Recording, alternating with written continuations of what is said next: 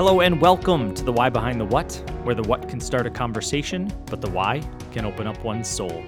My name is Nathan Albert, and as always, I am so glad you are listening to this podcast today. This season, we are discovering the divine all around us, seeing the spiritual in everything, and hopefully being surprised by the sacred. One of the perks of working at a university is that its campus is an endless world of fun for my young children. My son loves to eat in the cafeteria, which he gets to do for free, mind you.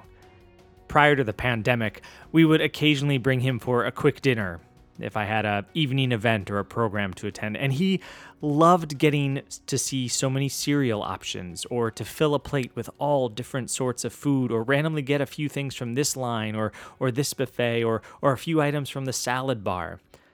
He also assumed that every single person in the cafeteria is my friend. And he'd constantly point to some student or a random staff member across the room and say, "Hey, Dad, is that man your friend? Is that girl over there your friend? Are you friends with this person?" And I'd always say yes, mainly because I want him to think that I'm the most popular person in his world, you know? But his favorite part of the cafeteria is what he calls the food elevator.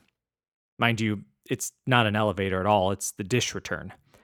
And on our campus, there's this small room that contains a pretty large conveyor belt with multiple shelves where you place your dirty dishes and it automatically brings them back around into the room where the dishwashing space is. Now, my son, he loves this thing. He'll take one plate at a time just to put it on the food elevator, one utensil at a time, one cup at a time. He'll take my plate, he'll take my wife's plate, he'll take a random student's plate if we ask him. It is by far the greatest motivation for him to clean up his mess. More than any bribe or candy or reward that we have ever tried in our parenting. Even as I think about this now, I think I should install one of these inside our house. Maybe it'll help him to clean up more. But for him, the food elevator is absolutely majestic. It's mysterious. He has no clue who's doing the cleaning of all those dishes behind that conveyor belt and that wall. He doesn't really understand how it works, but to him, it's simply magical. In some ways, it reminds me of an illustration shared by Brennan Manning in his book, Ragamuffin Gospel. In it, he shares how a parent will always accept the coloring project of a child. Sure, the sun might be black and the grass might be colored purple and the sky might be green and it might be mostly scribbles, but no matter what, the parent will take that picture and show it to friends and hang it on the refrigerator.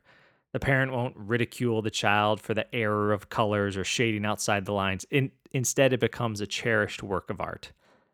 And then Manning connects this with prayer and says, "A little child cannot do a bad coloring, nor can a child of God do bad prayer."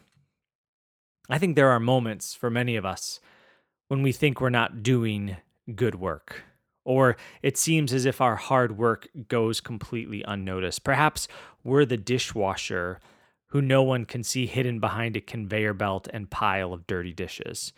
Perhaps you've tried coloring beautiful pictures, but someone calls out all the errors and scribbles you made instead, and they've crumbled it up and just thrown it away. Maybe right now you're an essential worker, you're a stay-at-home parent, you're currently unemployed. Maybe you're a teacher, a pastor, a hopeful writer or artist, or maybe you're just someone whose faith and spiritual journey is completely upended. Maybe you just simply feel unseen. Today, I simply want to assure you that someone somewhere thinks that what you are doing is absolutely magical and majestic. And today, I want to assure you that the ultimate divine someone takes complete delight in you, finds you absolutely majestic and magical, and sees the immense beauty in you that others might never get the chance to fully see. Friends, thank you so much for listening to the Why Behind the What. If you enjoyed this episode, please rate and review it on Apple Podcasts. I know I ask it a lot, but it is a huge help to spread the word. Also, if you can share this episode on your social media circles, I'd be so thankful. This helps new listeners find this podcast. As always, this podcast is written, recorded, and edited on Monacan land. And until next time, may you have peace, may you have calm, may you have happiness.